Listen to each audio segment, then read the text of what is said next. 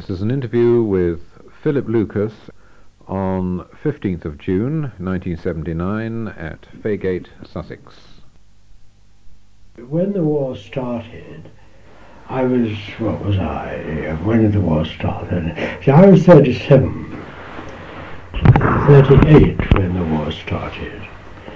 And a certain age, you see, and we were only flying piston engine fighters, and Roland Beamont, Rowley Beamont, we ran out of test pilots during the early stages of the war through a series of very unfortunate accidents, not necessarily connected with testing aeroplanes. We had a series of fatal accidents, and I lost 3 pilots within a very short space of time, one of which, Dick and Brunel, we had arranged an exchange basis during the Battle of Britain whereby so we could get operational experience.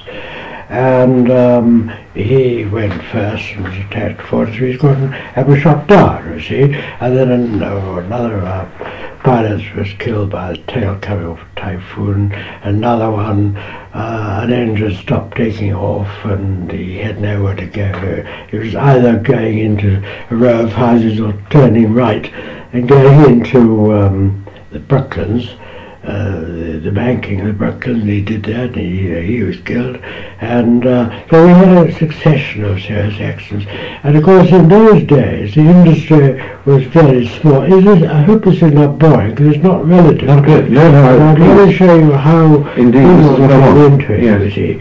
And we lost another pilot before then, an unexplained accident on a Hurricane. And so we were very short. And of course, in the industry in those days, which was very small, the maximum number of pilots that any one firm employed was 3. You see, 2 or 3. And so when the war came along, most of us were at an age which we were beyond operational age. And in my case, I was called up because I was on the reserve. And they said, well, now look, either you go back to flying or you become a station adjutant or something like that, you see. And in any case, you've got to go back and fly. Now, nothing pleased me more than that. So I was one of the very lucky ones who was able to survive the war and fly the whole time. But by the end of the war, I pretty well had it so far as flying was concerned, and I gave it up. Now, during the Battle of Britain, when the pressure was on and the production was increasing all round, there was a desperate shortage of pilots. And we just couldn't get the aircraft off test as they were coming off to meet the rapidly expanding squadrons. And so, and I think I'm right in saying we were the first firm to employ RAF pilots. In fact, I had to go to the member of personnel and say, look, either you let us have some service pilots or you won't get your aeroplanes. And they said, well, yes, they took the point, and immediately posted us 2 pilots, one of which was Beamont. We finished up with about 11 service pilots in our test team. But Beamont was always outstanding. He was the best of the lot. And You would have been how old at this time? me? Yes.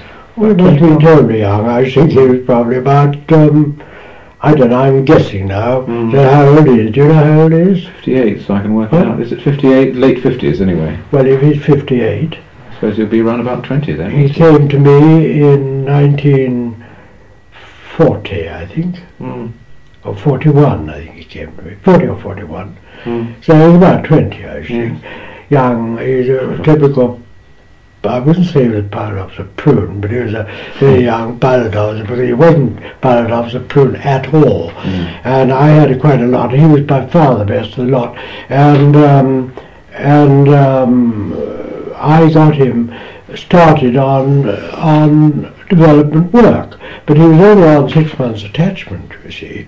But he came to us just at a time when we were deep in trouble with the typhoons.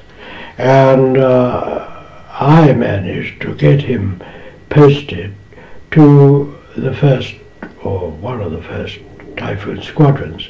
And this was a marvellous arrangement because he'd been flying with us and knew the typhoon inside out, and he was as keen as we were to get the thing to go, and therefore he contributed an enormous amount to the introduction of the typhoon into the service.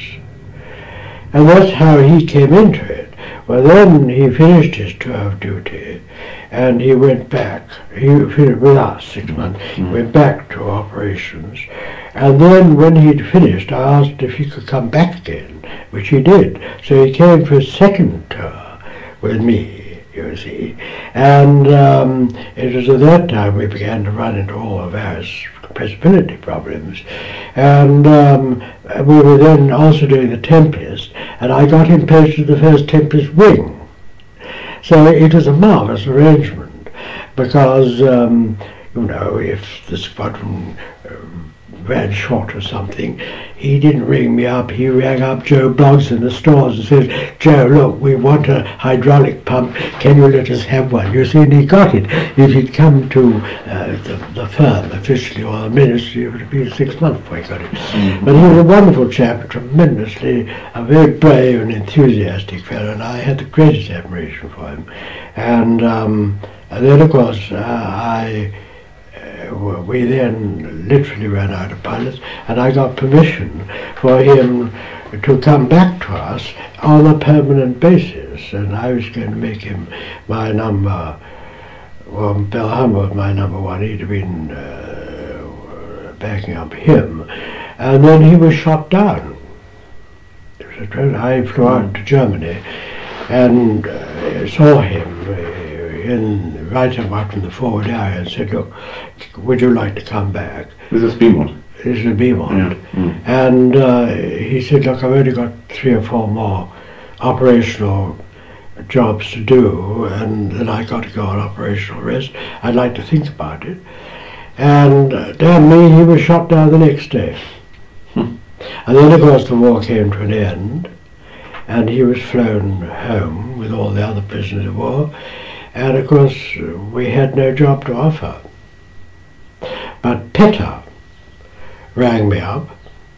You remember Petter? He rang me up and said, "Look, Philip, we've got the Canberra coming along. I've got to get a good test pilot. Can you recommend anybody?" And, I just said, "Yes, I've got the chap for you." At the time, we'd given him a temporary job at Gloucester's, which he wasn't very happy at, and he went to de Havilland's. Anyhow, Petter was jolly glad to have him, and he turned out he'd done him a wonderful job of work. And that's how we got to know each other. Yes, yes. But of course he wasn't with us the whole time when we began to run into compressibility problems. So that's how Beaumont came into it, you see. Right, well now how did we run into compressibility problems? We first ran into compressibility on the Tornado. The Tornado, the Typhoon and the Tornado were designed to a specification which was drawn up before the war. I can't remember the specification number. I could find it for you. It'll be in there. You've got it, yes. Probably. And one prototype was to have the Rolls-Royce Vulture engine, which was a couple of Peregrine engines, one on V engines on the top. It was an X engine, and the other was a Sabre, both completely untried engines. But we first flew the Tornado. I got the date down on 6th of December 1939. And we had the most awful trouble with the engines, not so much the airframe. You always have problems with the airframes, but nothing terribly serious then. But one belly full of engine troubles. pistons breaking, conrods going, oil frothing, oil circulation problems, if we put it that way.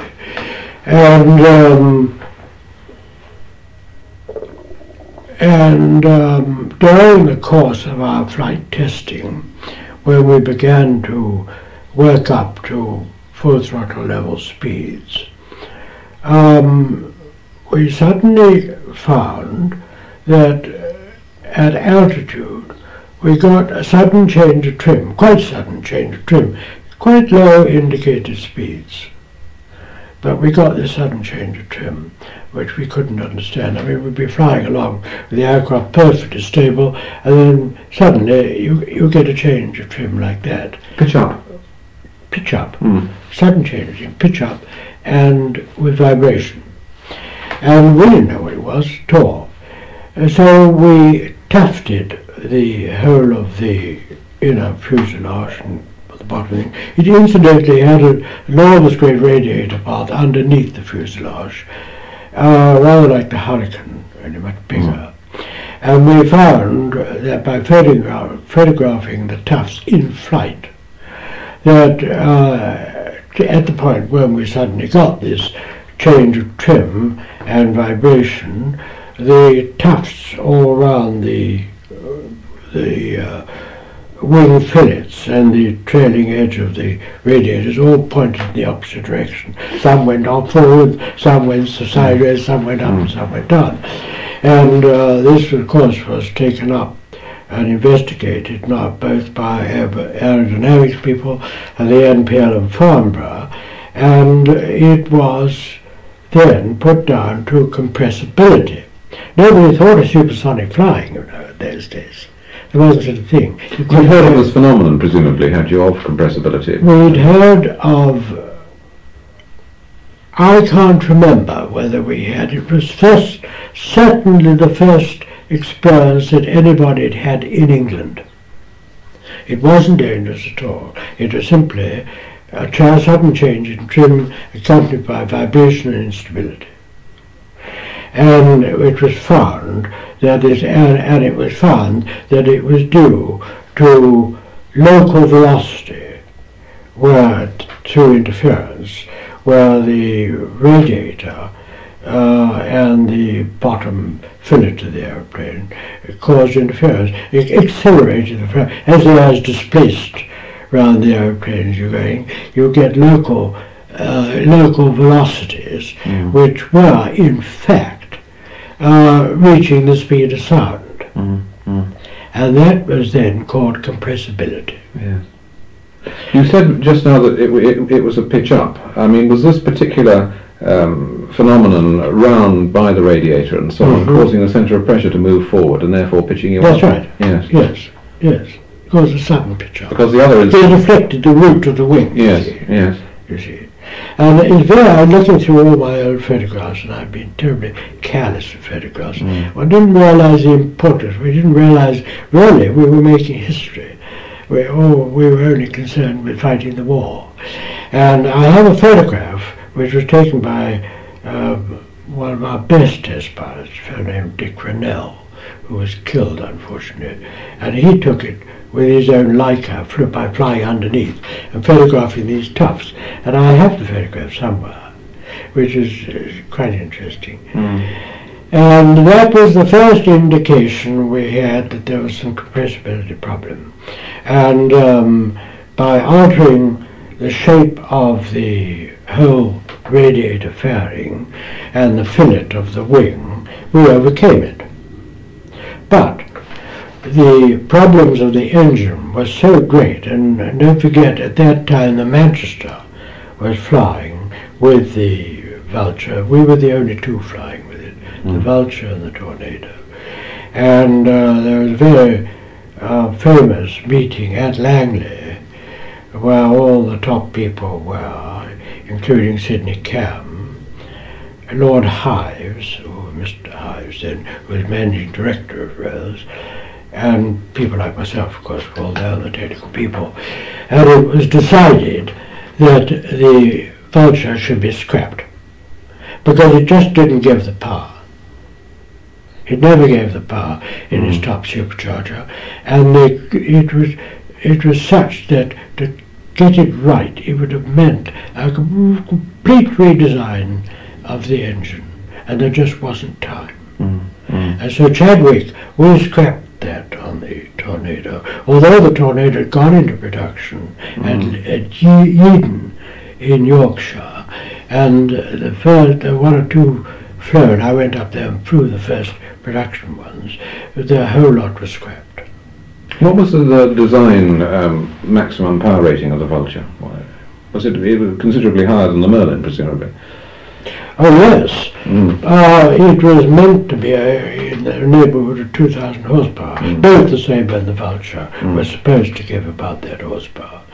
It was roughly 80% more powerful, and it was designed to go into a successor to the Hurricane and the Spitfire. And they didn't get that power reliably until the Griffon, really, did they, at the end of the war? On the engines, or perhaps I'm jumping ahead. No, you're jumping a bit there. Yes. You're jumping a bit there. The Sabre, so then we went on with the Typhoon, with the Sabre engine. Well now, that aeroplane, we had very serious compressibility trouble on that one, but we didn't know about it, you see. And it was a matter of very considerable embarrassment to me that we didn't run into compressibility problems until quite a few squadrons had been formed. And by that time, everybody was beginning to run into compressibility problems, particularly the Americans on the Lightning. And you no doubt have found. I've talked to some ex-P-38 pilots recently. Yes.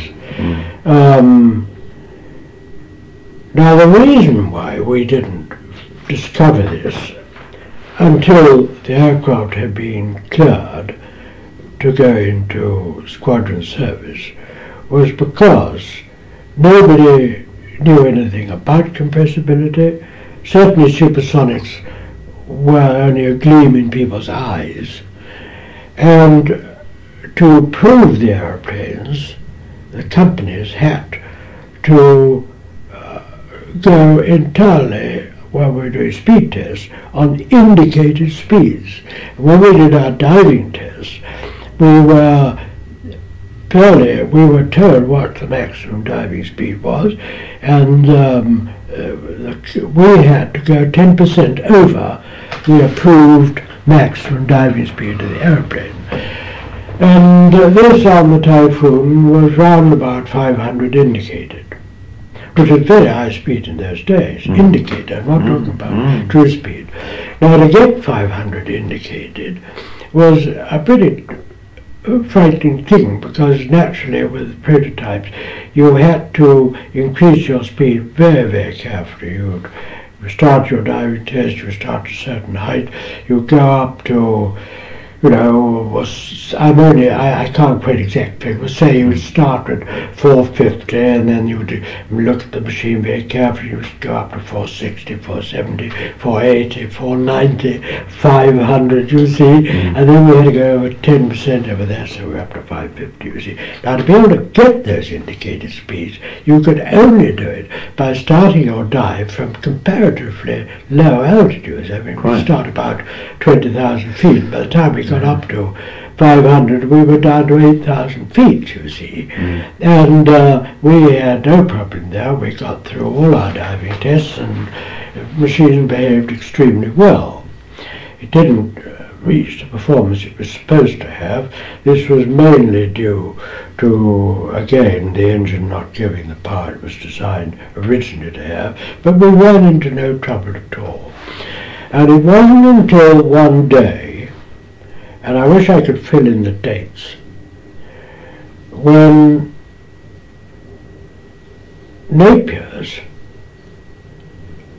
having opened a flight test section, when we started flying with the Sabre engine, we were the first people to start flying with the engine. So we started with a prototype airframe and a prototype engine, and a very, very unreliable engine. And unlike Hucknall or Rolls-Royce, who had a a well-developed flight test section. Napers had nothing. We had to do it all. But there was, under pressure, they started a flight test section at Luton under a fellow named Cowdrey. And they had a pilot called Bonner, I think, who was a pilot on loan for the RAF to them, I think. Well, he wasn't doing airframe, he was doing engine development work, so they had a pretty clear-cut engine test program, what do you do? And one evening, now this is quite true, one evening, I think he had a date, and he was in a hurry to get back, and he was flying at about 30,000 feet, and I suppose he looked this morning, God, I got to meet this girl, you see, and he did a half roll at about 30,000 feet, and so dived out of it, and when he got to about 15,000 feet, the thing took a header, took a nose straight down to the ground. He couldn't pull out of it. Until he got down to about 8,000 feet, when he suddenly found he could pull out of the dive. Well, he rang me in a pretty incoherent way the next morning and said, you know, this explains, his controls had jammed. Well, you know, one was inclined to say, nonsense, you see. So I went over there and I flew the machine and I did not what he did, but there was no need to. But not from that altitude? No. You see it down, I couldn't find anything wrong with the machine, nor could the inspector find anything wrong with the machine too. So we thought that probably he had trimmed the aircraft into a dive, you see, and then when he tried to pull it out, having trimmed himself into a dive, he was in such a state of dither, because he wasn't a trained test pilot, you see, he couldn't pull out a dive, and we just put it out of that. Well, then the next incident, and that was that, the next instant, and we didn't do anything about it, the next instant was Number 1 Squadron went operational at Acklington. I might be able to find the date of this. And after a certain period of time of working up, they went operational. This was a big day for any squadron to be declared operational. And the very first day, this is absolutely true, the very first day they went operational, the first two ME 210s, I think. The 110s had in the Battle of Britain, weren't they? And it was the first 210s came over, and they scrambled 2 Typhoons. And these chaps overhauled these 210s at about 28,000 feet, much to their surprise. And they got in their tails and they shot them down.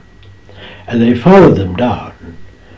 You see, followed them down in the dive, and they very suddenly found themselves, for some unknown reason, round about 8,000 to 9,000 feet.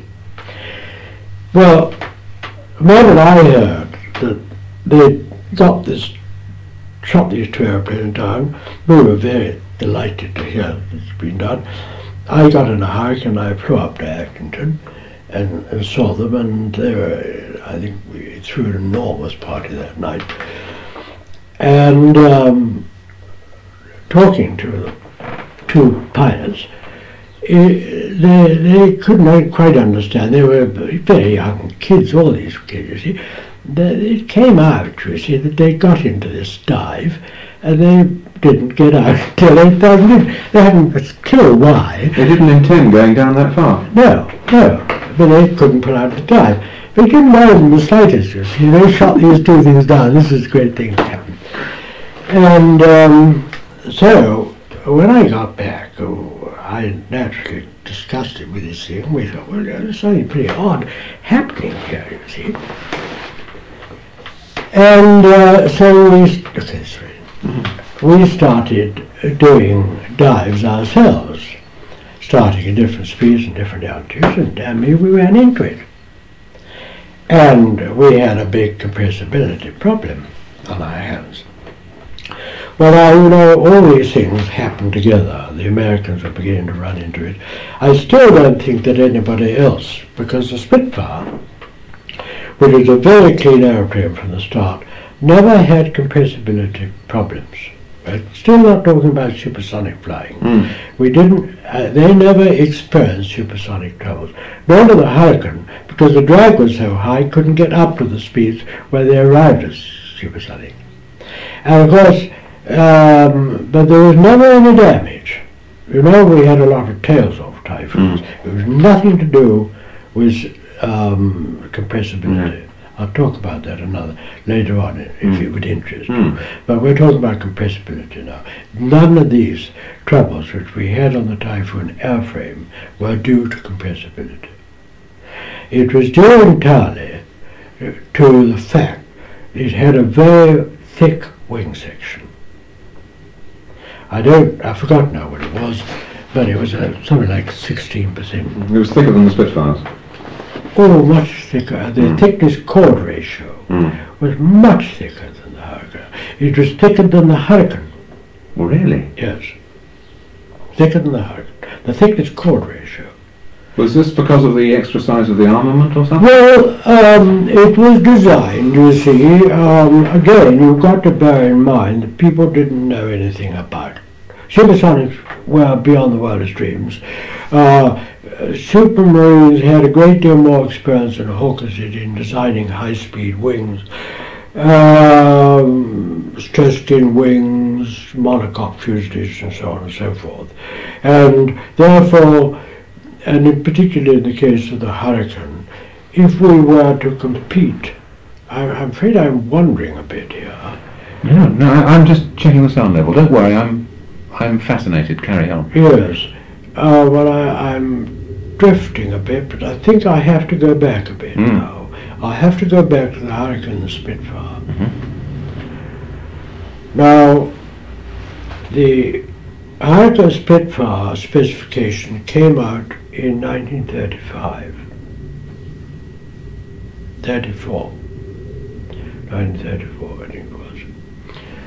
And it called for a speed of no more than 275 miles an hour.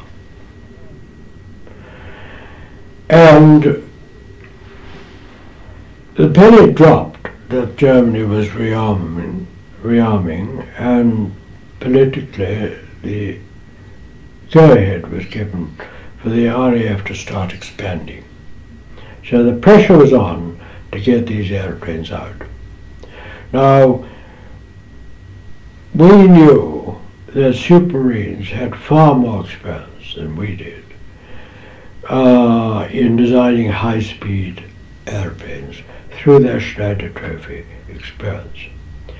We had developed a line of airplanes in the form of the Hart series biplanes and Hawker Fury single-seaters, which were very practical airplanes for that period of time when nobody thought about war.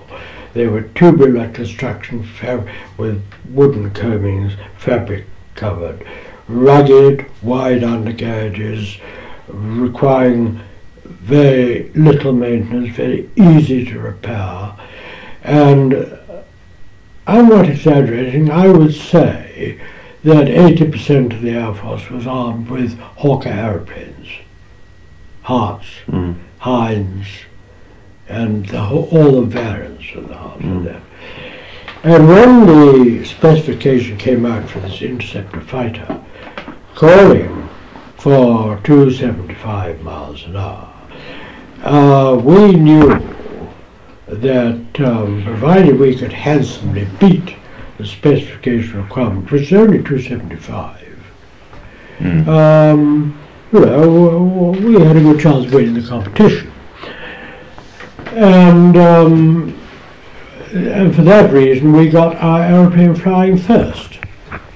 And by the time we got the prototype up to Martlesham, which was the then Boston, of course, they were so delighted. The pressure, the political pressure was on them to get these airplanes going. It was such that they gave an immediate order. And then about 6 months afterwards, when the Supermarine went up there, they found it was about 50 miles an hour faster than the Hurricane. Then there was the most tremendous pressure. Of course, what do we order the Hurricane for? Here's an airplane, marvellous airplane, 50 miles an hour faster. Let's change it. Let's scrap the Hurricane and go for Spitfire. Thank God they didn't. I was very much involved at the time, and of course we fought like hell, and thank God common sense prevailed, because the numbers were such that it would have been impossible for us to have even just picked up the drawing and got into production, because Supermarines were having great difficulty in producing the Spitfire in the numbers that were required within the necessary timescale. And the answer to that is, of course, the Hurricane was fast enough for the Battle of Britain. And we lost between about 400 Hurricanes. The Hurricane was the only modern fighter available to go to France when war broke out. About 400 Hurricanes were lost in France, mostly on the ground, before we pulled out of France. And yet, when the Battle of Britain started, a matter of 4 months later, 80% of the Royal Air Force was equipped with Hurricane aircraft. Fantastic. So, had they scrapped the Hurricane and only gone for the Spitfire, you see, we wouldn't have won the Battle of Britain. But anyhow, we merely perpetuated roughly the method of design in the Typhoon. We still had a very thick wing. And this is why we ran into compressibility troubles.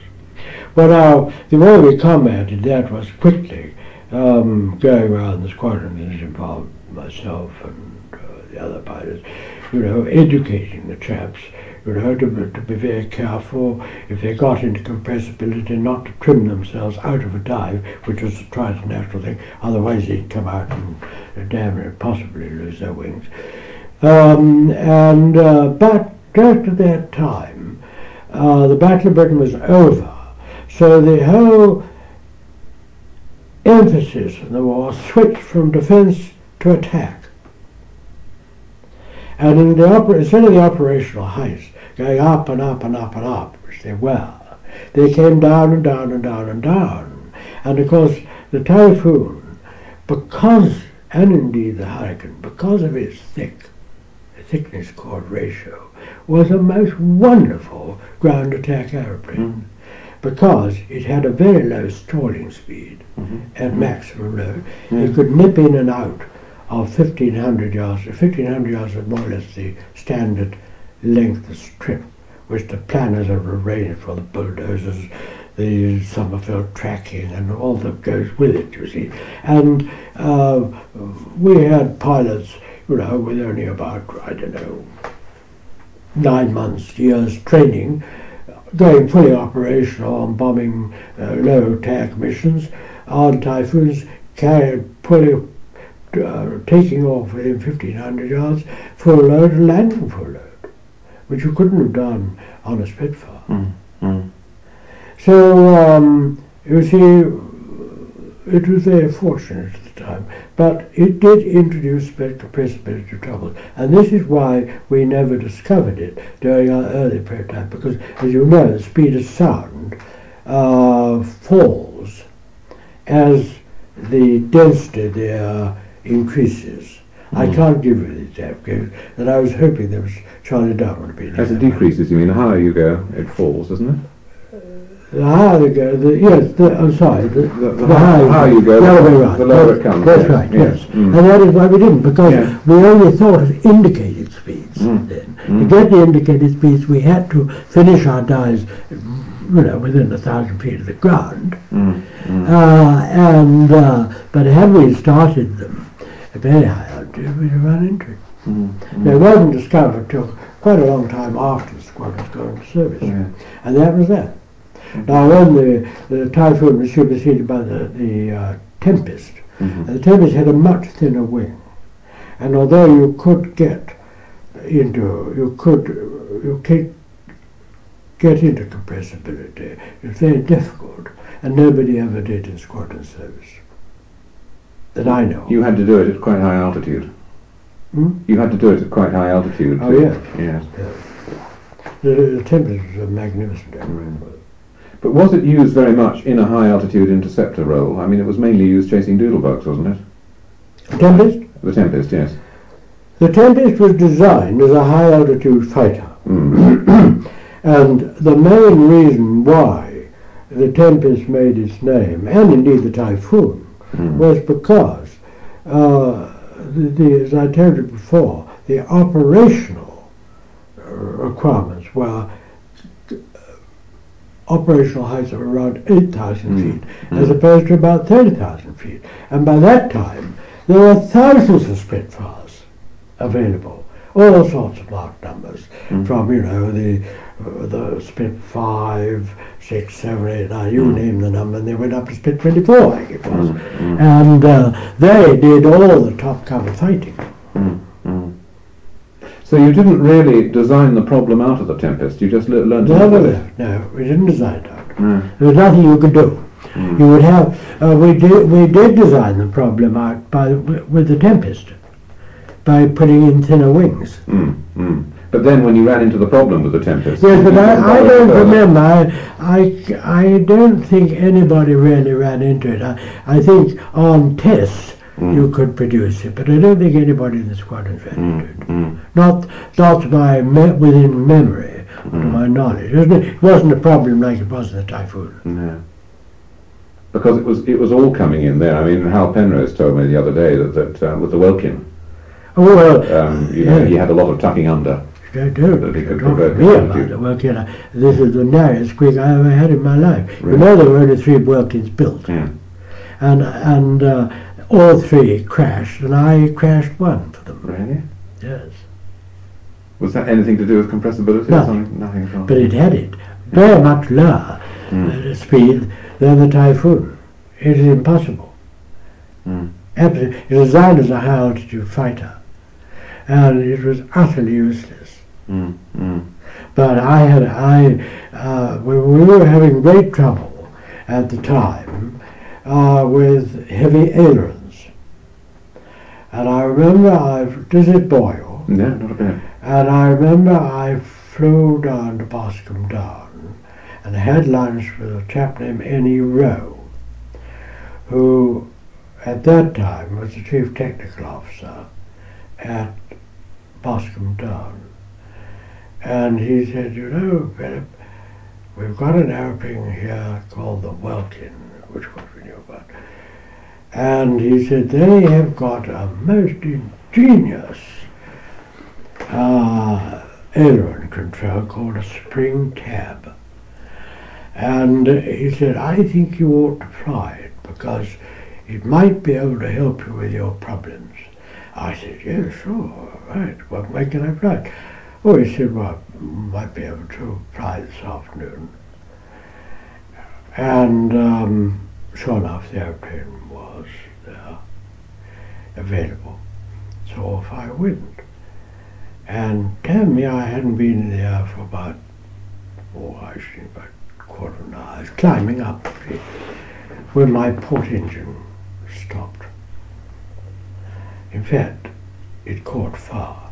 I didn't know it at the time, but it did. It started vibrating violently and belching out smoke.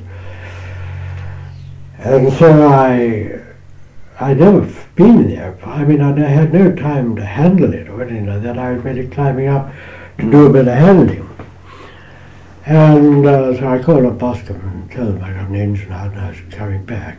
Well, as luck would have it, they were then building the concrete runway, and it meant landing crosswind on the grass on the short distance aerodrome. And I said, right, can you divert me to somewhere else? There's a long runway. And they diverted me to Chilbolton, which hadn't been opened. They'd just got the runway there. But then, having got that sorted out, I said, well, I better spend a bit of time trying to get used to the airplane, finding out what the storage speed was.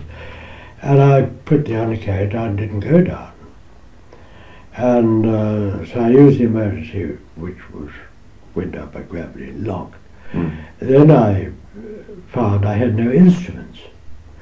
And then I tried to put the flaps down. The flaps didn't come down. And I found all the hydraulics had gone. So I was very badly placed, and having to land this thing without brakes, no flaps, on an airplane I'd never flown before. No instruments. And so I made a wide pass at Chilburton, looking over my left wing, found the whole port wing on fire. I didn't wait, I just stuffed it on the ground and went charging through, hitching like that. And unfortunately it didn't turn over. By the time I got out, the port wing and engine fell off.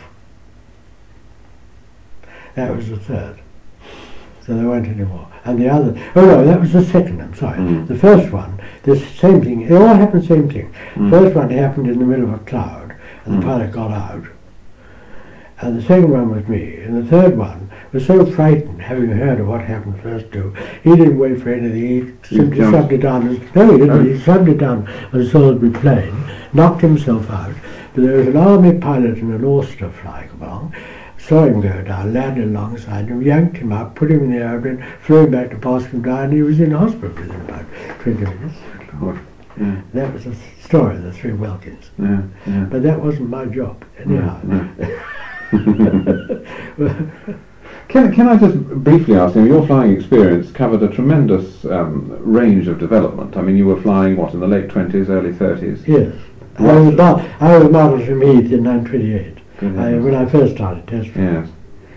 And did you ever get to fly any jets at the end of the war? Or? Well, I did. I simply flew them, to get the type in my logbook, and I wanted to see what they were like. But I'd given up flying then.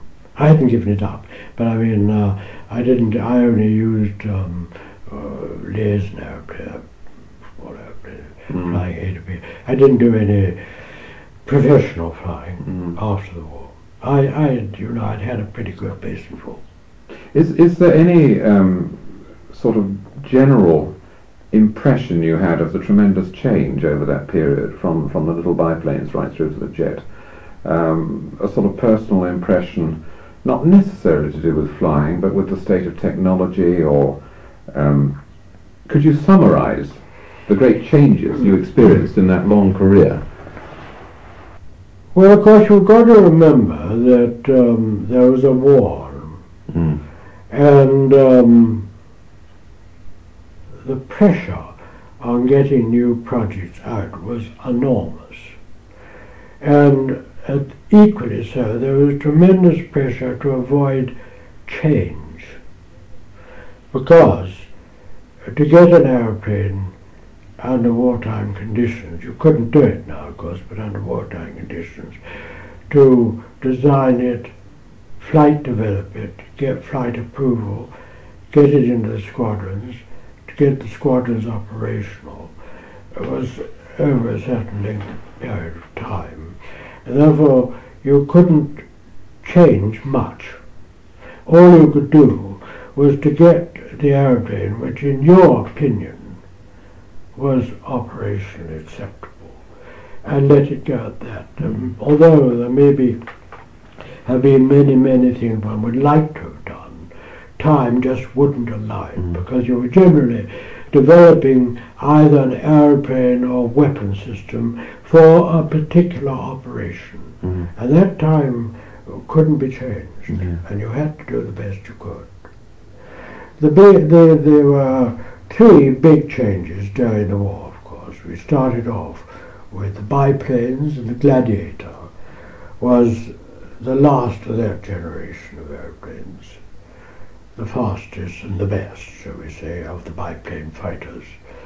We then came to the Hurricane Spitfire era, which after all survived the whole war.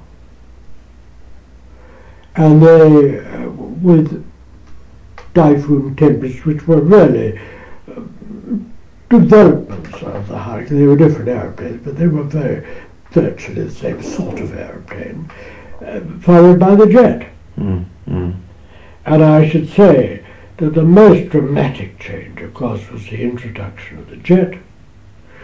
And of course, with the general state of the knowledge, development since then. I mean, compare the Vampire and the Meteor with the Tornado and the F4. I mean, as big a gap as there. Enormous, isn't it? Well, what was the favourite aeroplane, the nicest one you flew, of all the different types? I think it's almost impossible to say. Almost impossible to say, because you get very fond of an aeroplane, you know. Very fond of an aeroplane. An operational pilot is tremendously loyal. I mean, with the bombers, for instance, a good example was the what was the short, that awful crew? The Stirling. The Stirling. You go and ask a Stirling crew which they'd rather fly, Stirling or a Lancaster. They say Stirling every time. Marvellous aeroplane, you see. This is a wonderful thing. You go to a Hurricane squadron and think, marvellous, oh yes, Hurricane is the best aeroplane in the world. You go to Spitfire pilots, you go, whoa, Hurricane like this, well, faster, Hurricane, much better aeroplane. And I think it's very difficult to say which is the best aeroplane. I can think of aeroplanes which I enjoyed flying first. I enjoyed flying the Hawker Fury. It was a lovely little aeroplane. Lovely looker. Yes. I enjoyed it, but it would never be acceptable from a controllability to the standards which are set now. I enjoyed flying the Hurricane. It was a lovely aeroplane to fly because it was such a safe aeroplane. It did what you do. You could put it down anywhere. I enjoyed flying the Typhoon by the time we finished developing it and had this marvellous bubble hood on it. I mean, with the Typhoon we started off with the worst view of any aeroplane which had ever been designed and finished off with the best view of any aeroplane which had ever been designed, with the bubble hood which is now on every aeroplane, even now. So it's a difficult question to answer. You were mentioning just now the fuselage structural problem you had on the Tornado, and you said you would come We back had to no it. structural problems on the Tornado because we only had one or two. Yeah. We had no structural problems on the Typhoon. You, I presume, are referring to an incident which I had. That was nothing to do with structural strength. It was pure lateral stability, not lateral stability, directional stability, purely directional stability. We were always hawkers not to be quoted. Sidney Cam, and don't quote me. No, it is on. I'll turn it off for a second. Yes. Now, your remark about the small fins, I mean, I've gone into this in a lot of detail because Rowley Beaumont first brought this up on inertial coupling. Yes. The problem they had in America with the F-100. Yes. Which I've gone into detail with Dick Johnson, who tells a lot about it. And you very often, you see, if you've got directional instability, you very often change the trim as well. You get to change the trim as well. And that led to this. Yes. Oh, I'm very sorry. Yeah, of course we had a lot of structural trouble on the Typhoon. We had 28 tails off. I'm crazy. Of course we had it, and this was a matter of very great concern because I lost one of my pilots, a fellow named Kenneth S. Smith. The whole box tail section broke off like a carrot at the transport joint where the tail joint of the fuselage, and we had 28 off, and it wasn't until about the 27th where we had a pilot who survived and was able to, his tail didn't come off. We didn't know why it came off. We knew, we mounted a research program which in those days was almost equal to what was done on the Comet when they disappeared. we had a tremendous test program set up, trying different diving attitudes, divergent tests on while we were diving, by pulling the aircraft out of different Gs, moving the rudder backwards and forwards so we could get all the various conditions, and we were never able to produce it at Langley. And yet the tails kept on coming off. We knew, for instance, there were cases where there were flights of 3 aircraft flying at comparatively low speeds. When I'm talking comparatively low, probably around about 350 miles an hour, or even less, where the tail would suddenly come off and the thing would bunt and the pilot was killed. And it happened over and over again, and we spent our whole time charging around the countryside, picking up the bits. I can't understand how I forgot this. And it wasn't until about the week before D-Day, incidentally I should say, needless to say, all our engineers, we had technical representatives on each aerodrome, looking after the machines. Everybody did, of course. And they had very definite instructions that any incident was to be immediately reported to me, personally. And the week before D-Day, all the Typhoon wings were down in the Bournemouth area. And they were spent the whole time bombing, rocketing, machine gunning radar sites along the Normandy coast. And about 11 o'clock one night, the telephone went, and it was one of our chaps at Herne Airport, and said, "Look," he said, "I think we've got a clue. I can't go into details, but I'm in a pub, and there's a sergeant pilot here who obviously had something funny happened, but we can't find anything wrong with the airplane." I said, "Right, I'll be down the next day." And I flew down the next day and looked at the airplane, couldn't find anything wrong. Flew it, couldn't find anything wrong. But talked to the pilot, and he said, "Well," he said, "you see, most of these pilots were terribly inexperienced. They weren't engineers even. They were any profession you like to think of, you name it. They came from all broad sections of industry and society. So they couldn't describe what happened. But something funny, he said, I was diving the ground, and he said, as soon as I'd finished firing my rockets off, I was firing my guns, and I pulled out of the dive, and all of a sudden the stick was flying about all over the cockpit, you see. And by that time I'd pulled out of my dive, and everything was all right." And he treated it as a joke. And I mean, I think if he hadn't been a bit alcoholic, he probably wouldn't have told it to our rep. So this was immediately reported to the people who were investigating the accidents, and the aircraft was dismantled and taken to Farnborough, and the Farnborough people vibrated the airplane, and they found the natural frequency of the aircraft, and that there was a node exactly opposite where the mass balance of the elevators were, inside the fuselage. And it was tailplane flutter. Now all the flutter experts had been into it, and they said, "Oh no, it's not flutter. Can't be flutter." And we kept on strengthening up. We strengthened the tailplane spar. We strengthened up the straps joining around the transport section. All sorts of mods we added, with our tongues in our cheeks.